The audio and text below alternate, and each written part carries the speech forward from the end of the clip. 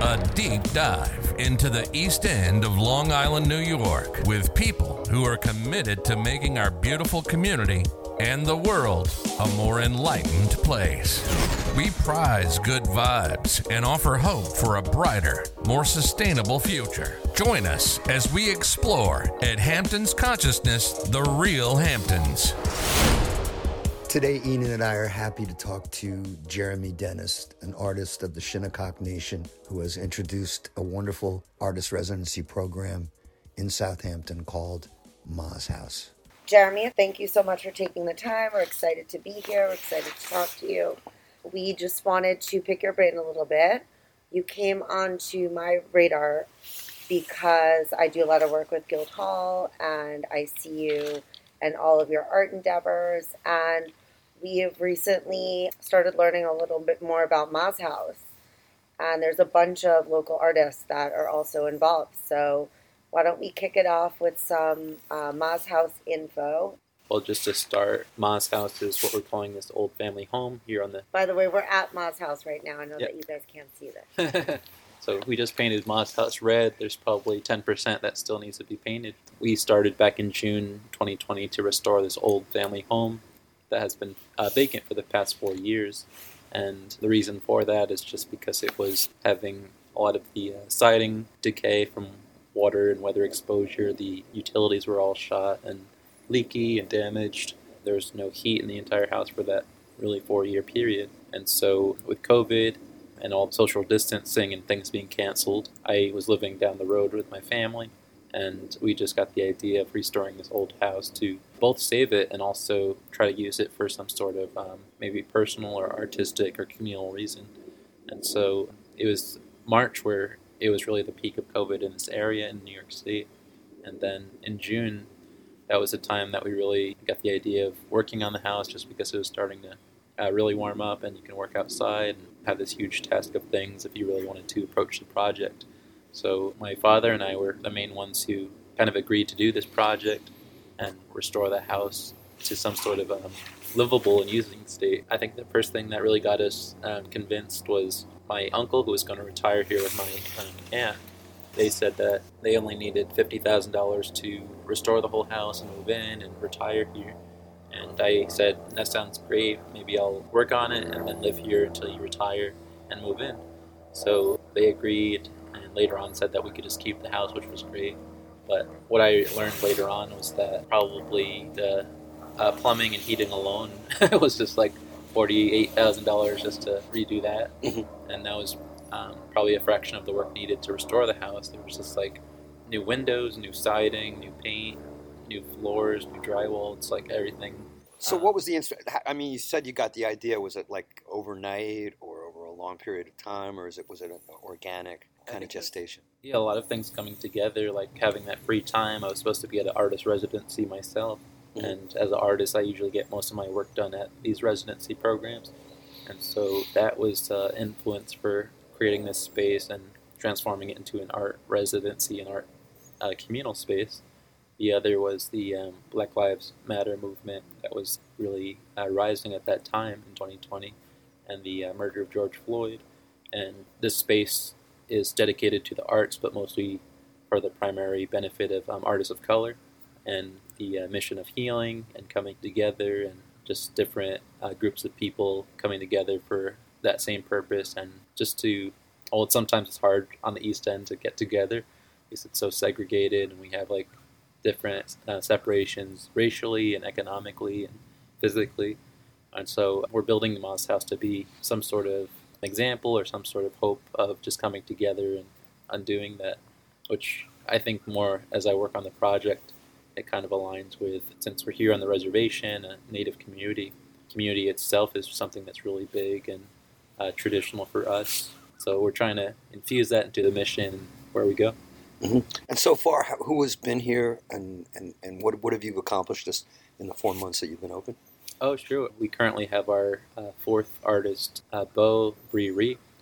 She's a choreographer and painter, and our first 3 artists began in August 2021, so it's kind of been a constant mix of different people, mostly from Brooklyn, who come out Sometimes it's a week, sometimes it's 2 weeks. Our very first resident Yan Yan was a whole month. So how do you intend to promote Ma's House going forward? I grew up with the internet, and I think I was like 8 years old when I had my first computers, into computers and social media, and very familiar.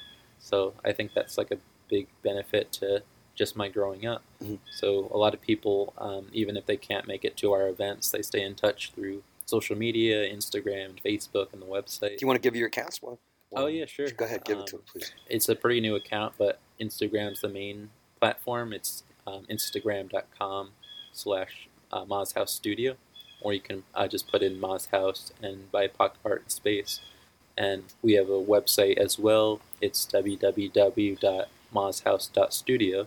So it's .studio instead of .com. In all those, there's no apostrophe, but in our official name there is. So I think that always gets confusing with different things. And what has the reaction been to the artists who've been at Ma's House? Well, it's interesting because in my personal experience going to residencies, it's always like people who are on like their 10th residency experience and they're just doing residency hopping. But for Ma's House, it's always been like first-time residents and people who have never been to a program before. So I think that I'm learning and witnessing that like certain individuals or certain groups of artists, maybe racially even, feel excluded from certain programs and feel like maybe they don't belong, or maybe it's not for them, maybe they're not good enough for applying for that. And I think the great thing about Ma's House and what makes it unique is the fact that I think the expenses are very low compared or relatively. So we can actually host artists, and they don't have to have very commercial work. They don't have to sell anything. There's no pressure on them to sustain Ma's House, to commission sales and things like that. Mm-hmm. So I think artists see that and see the mission as a more inviting space. And we only really ask for artists to participate in a public program. So it could be just like a Meet the Artist Day, or it could be like an open reception, or it could be doing a workshop with our youth. I think everyone who applies automatically just wants to work with Shinnecock in some way. For our first 3 residents, or maybe the first 2, I think COVID affected a lot of the connections and coming together.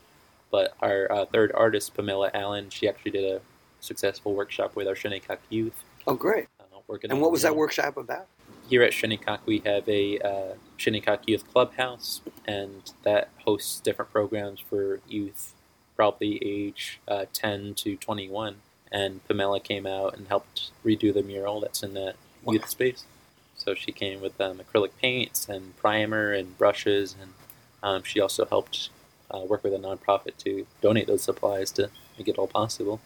But she's a teaching artist, so she is very versed in that and knew exactly how to start it. And she only came out for 2 days for that workshop, but they made so much progress. A lot of impact, yeah. And what's the criteria? Like, how do people, if there's a emerging artist or somebody that, would like to apply, what's the criteria for them applying? I say any artist who pretty much, like, this is like their full-time thing. So we do try to look for artists that we know they can benefit from being in this space, or having like a larger space compared to their living situation now, or just making new connections for them locally. So we try to get people who are serious about the arts. We also look for applicants who are just artists of color, so they can be any medium. We've had very young artists, we've had older generation artists come through, and I'm happy to bring people around and pick them up, but just being on the East End, I think having a car, it's like a strange thing to say if you haven't been here, but just like to get groceries or like go to the local museum, it's hard to get there walking or biking. So I think that's another hard to thing. even just get off the reservation. Yeah. So you're an artist as well. How was the Shinnecock culture inspirational for you being an artist? And what's your art, and how do you want the world to view you as an artist? Well, I've been studying art really since high school, doing oil colors, and then today I do digital photography and portraiture and landscape. And all of my art is based on Shinnecock ancestry and culture and history and representation. And so I want people to look at my art and, first of all, just be educated about Shinnecock presence, how we got to where we are today, our legacy from over 10,000 years of continued presence, and just to learn things that are unique to Shinnecock. And so a lot of my art projects involve going to different landscapes, documenting that scenery, what has changed, why that place is important. And that's one project I have called On This Site, Indigenous Long Island, which I started in 2016. And so when I was in my mid-20s, I received a grant from a nonprofit called Running Strong for American Indian Youth.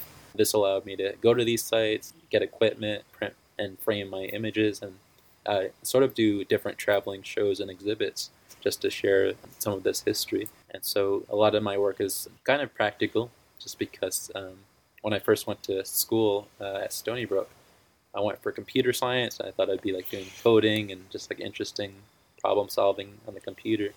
But I switched to studio art pretty soon after, so it wasn't really what I was expecting. But I think when you make that shift from computer science or engineering to something like visual arts, you have to do something practical with it.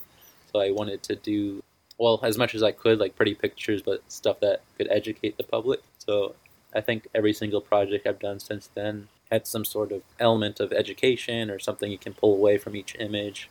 And each image has an importance to why it was created. And what's the name of your website again? Can you tell our audience that one more time? My portfolio is www.jeremynative.com, and that probably has at least 8 or 9 different projects, including the Moss House project. So if you wanted to look at any of my past work or what I'm working on now, that's there, and the schedule of my current and upcoming events. In what ways do you integrate with the Southampton Art Center, Guildhall, etc.? Well, the Southampton Art Center, I've worked with them on multiple shows just as an independent artist in their group shows, and I've attended as kind of a vendor for their outdoor events and fairs and things like that. I've also attended a lot of their just cultural nights and film nights. They try to be more and more inclusive of different groups on the East End, so it's not just the old tradition of older white masters that are European or American. So they're trying to include more Shinnecock themed programs and be more inviting so that it truly represents the demographics of people out here. And with Guildhall, we actually launched 2 Gather Series programs in association with Moss House. So those involve artists or leaders of color, specifically on the East End, usually Indigenous or Black. And they did different history and art presentations. We did one that was based on just an artist portfolio, another on paddling here on the Shinnecock coast. We did one that was just kind of a dinner theater program. So we're hoping to continue this all year round, year to year. So that's something that I'm really excited about because Moss House is very modest in size and space, but working with more established institutions, you can use their space, their resources, and have a mutually beneficial program. So you've seen over the years a shift on the East End to more of acceptance of indigenous culture and art? Mm-hmm. I try to sit down with my mom as much as I can and listen to her stories because she's a visual artist. That's what she went to school for. Her name's Denise Silva Dennis. And she always tells me stories about how in her day, even though she's a generation before me, it was unaccepted for her to be a painter as both a woman and as an indigenous person, because women should have been maybe, for example, working in fabric, or as a native person you can only work in ceramic or weaving and things like that.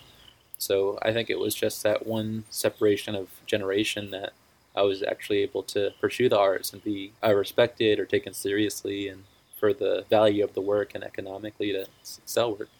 Do you think, will you monetize it, have the different, merchandise, if an artist comes here and produces, let's say they have a craft that they, will that be up on the website, or will you integrate maybe to have that, sold locally? We are really working on that. We're really grateful that we still have a little bit of funding left, and I'm using a lot of just personal funds as well to put into the house, but our very first artist, Yan Yan Huang, who's a drawer and painter, she was here for the entire month. And she didn't have a vehicle, so she was just, I think for the first week, she was just kind of struggling, and then she just sat down and just painted all day, every day. So she has maybe 400 individual pieces upstairs that we have to photograph and list and title and hopefully sell. And it'll go 50-50 between her and Ma's house. But we're hoping to shift to a nonprofit status, so that 50% might go to 15%. And the rest goes towards the artists, and then we can pursue grants that help with the operation and get donations that help, so the artist doesn't really have to feel like they're personally trying to sustain the space, since it's really for them. So how would you describe the spirit of Ma's house? Because you named it for Ma. What is Ma's spirit? Ma's my grandmother, Loretta Silva, on my mom's side. She was a stay-at-home mom. She stayed home and took care of her 6 children, and even my sister and my older sister Kelly. So when we were growing up, she was always here, and that's where you would always find her, and so that's why it became Ma's house. My grandfather and her got divorced, so he moved away, and this just became kind of her, like, what it was known for her. And so when she passed away, she told my mom that if nothing else, like if it's not a family house for shared use, she wanted it to be a museum for Shinnecock history and family history. So we're still in the renovation process, but we want to have eventually that salon-style display on the walls of family and Shinnecock history and captions. So I think that'll fulfill that mission, but we're also going to do like a whole other like artist residency and exhibit program as well. We don't have accessibility ramps, so that can be limiting, and some of the spaces inside are a little bit dangerous for parent artists who want to bring their children or people with accessibility concerns. So we do want to just be cautious of that until we finally like fix the gaps and have a ramp and just make everything a little bit more safe. It must be really inspiring, though, to see this vision come to life, though, right? Oh, absolutely. And how many years, again, has this been in the making?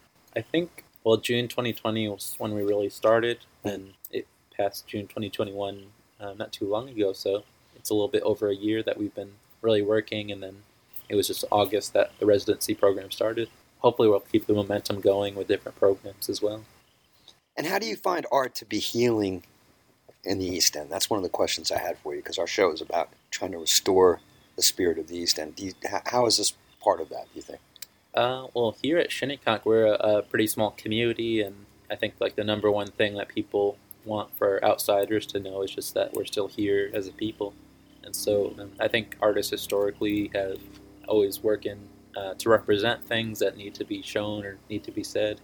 And so I'm hoping that I'll inspire other Shinnecock artists to pursue the art, or at a very young age just get curiosity going, even if they don't stay in the art field, just to benefit their upbringing, and hopefully encourage adults to also take part. And I think at the very basic sense, like coming together to make like arts and crafts is like something that I think is just fun on its own. And like so often, even though I have like first and second and third cousins all throughout the reservation, I usually don't see them too often unless it's the powwow, which happens once a year.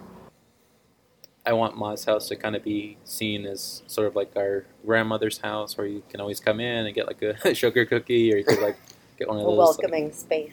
Exactly. Yeah. And what's your favorite thing about creating art on the East End? I think it's exciting for me because even though I know there's other artists who are Shinnecock who came before me in different art collections and have had provenance in different art venues here on the East End, I think they really haven't been embraced as much as what's possible today. So I'm hoping to, just as an individual artist, be a beacon of inspiration for other Shinnecock youth and follow their footsteps before me. And so I always try to be inclusive whenever I get an opportunity and say, like, this is something cool and it's something in the arts and we can all come together and benefit or tell our own story in that way. So I think that's what I would say. Great. That's pretty much what we can. I mean, anything else that you want to share with our audience or share with young artists? Well, if it's being broadcast on the East End specifically, I'd say... yes, it will be. All right. A lot of people have questions like, how can I visit Ma's house and when is it open? So we usually just do by appointment.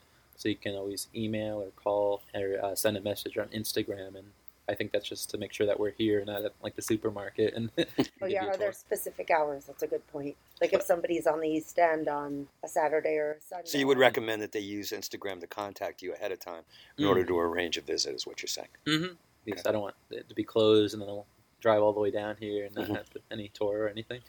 Yeah, just by appointment, so send a message. Really cool. Great. Thank you so much. Well, listen, thank you so much, Jeremy, for sharing your time and your space with us today and your story. It's really exciting. Oh, well, thank you all.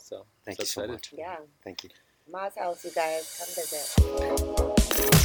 Thanks for tuning in to Hampton's Consciousness. Enid and JB look forward to seeing you again in future episodes. Remember, the real Hamptons is not just mansions, beaches, and the rich, but a fragile, natural paradise made up of people who care about their community and the world west of Shinnecock Canal.